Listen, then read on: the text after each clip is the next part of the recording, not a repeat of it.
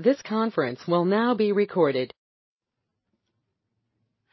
Hello, everybody. Welcome back to our podcast series dedicated to public employees across the country.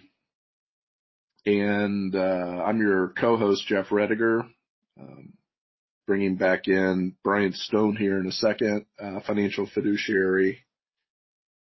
And if you have not picked up previous podcasts, you can find us on Spotify, iHeartRadio, and 12 other channels out there. And our mission is to bring what I call Wall Street to Main Street. And so what we do is we interview financial advocates and educate each of you on subjects that are very important, especially in this day and age. And so, Bryant, welcome back. Hey, Jeff, how we doing? We're doing good. Awesome. So, Bryant is a financial fiduciary. You may have caught a previous session that we've done with Bryant at the end where he's going to give out information how you can get a hold of him. But today we're going to talk about a term that is starting to get traction, but I don't know if everybody understands what it really means. And that is, what is a fiduciary? And how does that separate somebody like Bryant from everybody else out there that wants to be your so-called financial advisor? So, Bryant, let's start off with why is it important to the employee out there that's trying to figure out their finances in retirement? Why is it important to work with a fiduciary financial advisor? That's a great question, Jeff. And as you said, that term fiduciary is getting a lot of traction out there in the public. It's getting a lot of traction with the lawmakers as far as making sure that the people out there in the public and private sector are working with people that are fiduciaries. And really the main reason, it's a very simple reason on why it's important to work with a fiduciary financial advisor is mainly because they're legally obligated to do what's in your best interest. They're obligated to act in good faith, honesty, integrity. And I kind of laugh because, Jeff, really in any profession that you're in, right? That's what you should be doing anyways, right? Is you Right. should be acting in the best interest of your client, making sure you're seeking the best prices, terms, acting with honesty and integrity. But unfortunately, people are people. So maybe not everyone does that, right? But, if you're working with a financial advisor who's a fiduciary, the reason why that's good for you as the client is because you know that that they're legally obligated to do what's in your best interest. So I think that's probably the biggest thing, because the flip side of it is if you aren't, and let's say that the person that you're working with gets you into some type of product investment that's not in your best interest, you as the client don't have a leg to stand on because that person wasn't a fiduciary. Whereas if they were a fiduciary, you would have a leg to stand on because that fiduciary would be legally liable, if that makes sense. Okay, so that was a question I was going to ask you, so I think you answered it. So if somebody's not a fiduciary, there's no legal I shouldn't say that, but they are not legally bound to put the best interest of the client ahead of theirs. So if they rep a product, or if they're with some type of captive insurance agency, their loyalty is to really represent that product, correct? Correct. Yeah, they're and not to say that they wouldn't have options or it's not a good idea. It's just really with the fiduciary standard, yourself as a client, you're putting yourself in the best position, really. Okay. That's That's really the gist of it, I guess, per se. So maybe that leads into the next question of the differences between a fiduciary duty versus suitability rule.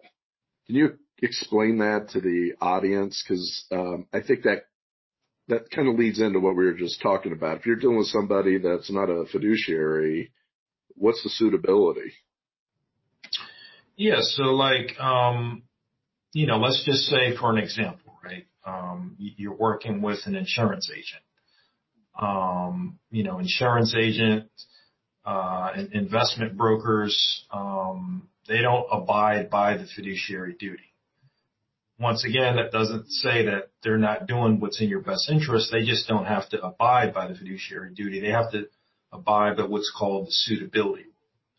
And what the suitability rule basically means is that when they sell the client a product or whatever it may be, the only thing that it has to do is make sure that it's suitable for the client. Not necessarily in their best interest, but just suitable. As far as disclosure goes, with the suitability rule, it's less strict as far as conflicts of interest. And as far as, loyalty goes with the suitability rule, most investment brokers, insurance agents, the only thing they have to be loyal to is just, whatever company's product that they're selling, not necessarily the client. Now, when we talk about fiduciary standards or fiduciary duty or fiduciary rule, it's totally different. From a recommendation standpoint, the financial advisor must do what's in the client's best interest, not only just what's suitable, but what's in their best interest. They're required to fully disclose all conflicts of interest. And also with the fiduciary duty, they must be loyal and act in the client in good faith. So that's a lot different than the suitability rule. So once again, it kind of ties everything back into play and why, if you're a client out there and you're looking to work with someone, why, not to say that someone who is a fiduciary, may not screw you over or scam you, but it's a lot less likely, I guess, per se. So. Right. There's ethical standards that have to be met. Exactly. Which is going to reduce, in all likelihood, it's going to reduce errors, and it's going to reduce self-interest. And I think that's very important to point out, something that we constantly want to share with the public sector, because as you get closer to retirement, you're going to have to find somebody, unless you're going to do it yourself, you have to find somebody to help you walk through this maze of retirement. And number one, Bryant and his team work with the public sector, so they understand your unique situation, whether you're Fed, state, or local. If you have a pension, that means you're different. And you need to have somebody that understands all the moving parts. And the fact that it's coupled with a fiduciary designation makes Bryant's team even more effective, and why we're doing this podcast series to educate each of you. So one final question, and then we'll give the audience your information so they can get a hold of you. How does somebody know if they're working with a fiduciary or not? That's a very good question. No, it's a great question. So the main thing, to find out if, someone that they're working with is a fiduciary, to basically find that out is there's a website called, I believe it's called Broker Check. And it's a website that, a client can go on and they can see if their person that they're working with is registered with the Security and Exchange Commission. That's probably the easiest way. There's also something that's called a Form ADV, and that's like your financial advisor's brochure that you can request from them, which basically lets you know that they're certified as a fiduciary or a financial advisor. So the easiest way is going on to Broker Check and kind of searching that website, because, really, which you kind of want to, I wouldn't say steer away from, but if you're dealing with someone who's only licensed in insurance, they're not a fiduciary. If you're dealing with someone who's an investment broker, they're not a fiduciary. If you're dealing with a financial advisor who gets paid on straight commission, basically, by just making trades, they're not a fiduciary. If you're dealing with a financial advisor who only gets paid on a fee basis, then they're a fiduciary. Gotcha. So those are a few things that can kind of let you know as the client, as if you're working with a fiduciary or not. And don't be afraid, as a client to just straight up and ask the person that you're working with if they are or if they're not. And like I said, at the end of the day, if you're not working with one, doesn't mean that, it's a bad thing, but, because at the end of the day, you need to work with someone that you can trust. But, like Jeff said, if you're working with one who is one, it just reduces your liability of possibly not getting something that's best for you, possibly getting put in a situation that's not the greatest. But yeah, don't be afraid to interview the person that you're working with, ask them what type of certifications that they have, how do they earn money, what services that they offer. I think that's another big thing too, is even if they are a fiduciary financial advisor, if they're only offering, the ability just to manage your money, which is fine. I think nowadays you should be working with someone who has a holistic, practice, meaning that they can help you with not only just managing the money, but, estate planning, long-term care, different insurances, obviously the investments piece of it, taxes, and really looking at it from a holistic standpoint. So yeah, those are just a few things. I know I kind of went off on a tangent there, but I just want to make sure that people out here that are listening to this, Jeff, are extremely educated, and that they're making the right financial decisions for themselves. I agree. It's very important, especially now in the world we're in. So,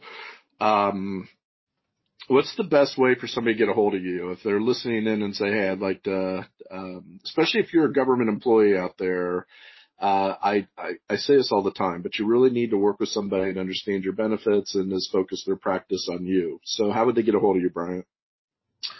Well, the easiest way is email, and I have a couple different emails, but I'll just give one today. It's bstone@govresource.com. So it's B as in boy, stone@govresource.com. If they want to get in contact with me via phone, it's 1-888-545-8840. I'm at extension 711. So really simple. So once again, that's 1-888-545-8840, extension 711. So those are probably the easiest two ways. Obviously, you can look me up on social media. I'm on LinkedIn. I'm on Facebook. The name of my practice is Palomini Tax and Financial Group, so you can also look us up there. So tons of different ways, and look forward to possibly talking to some of you. Yeah, and you can also, for federal employees out there, go to fedresource.com, and there's a retirement report for federal employees you can download there. You can also post questions, and we'll get over to Bryant. And if you're a state or local employee, law enforcement, you can go to GovResource, and there's pension reports from a third party on the site that I would download to review how healthy the pension system is, because that has a big impact on the decisions you're going to be making regarding what options to take, and Bryant and his team can help you with that. So also, you can put in comments or email us or give us a call, and we will send out. Bryant mentioned, I wanted to mention this, there's a great article from Smart Asset on what is a fiduciary financial advisor. We'll send that over to you if you reach out to us. And Bryant, thank you for the time. Always enjoy talking with you. Thanks, Jeff. Appreciate it. All right, everybody, look for the next podcast to drop and reach out to us, and we'll put you in touch with Bryant.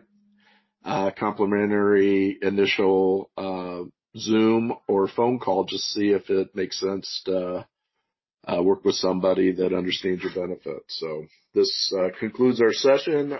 Thank you, everybody. Thank you.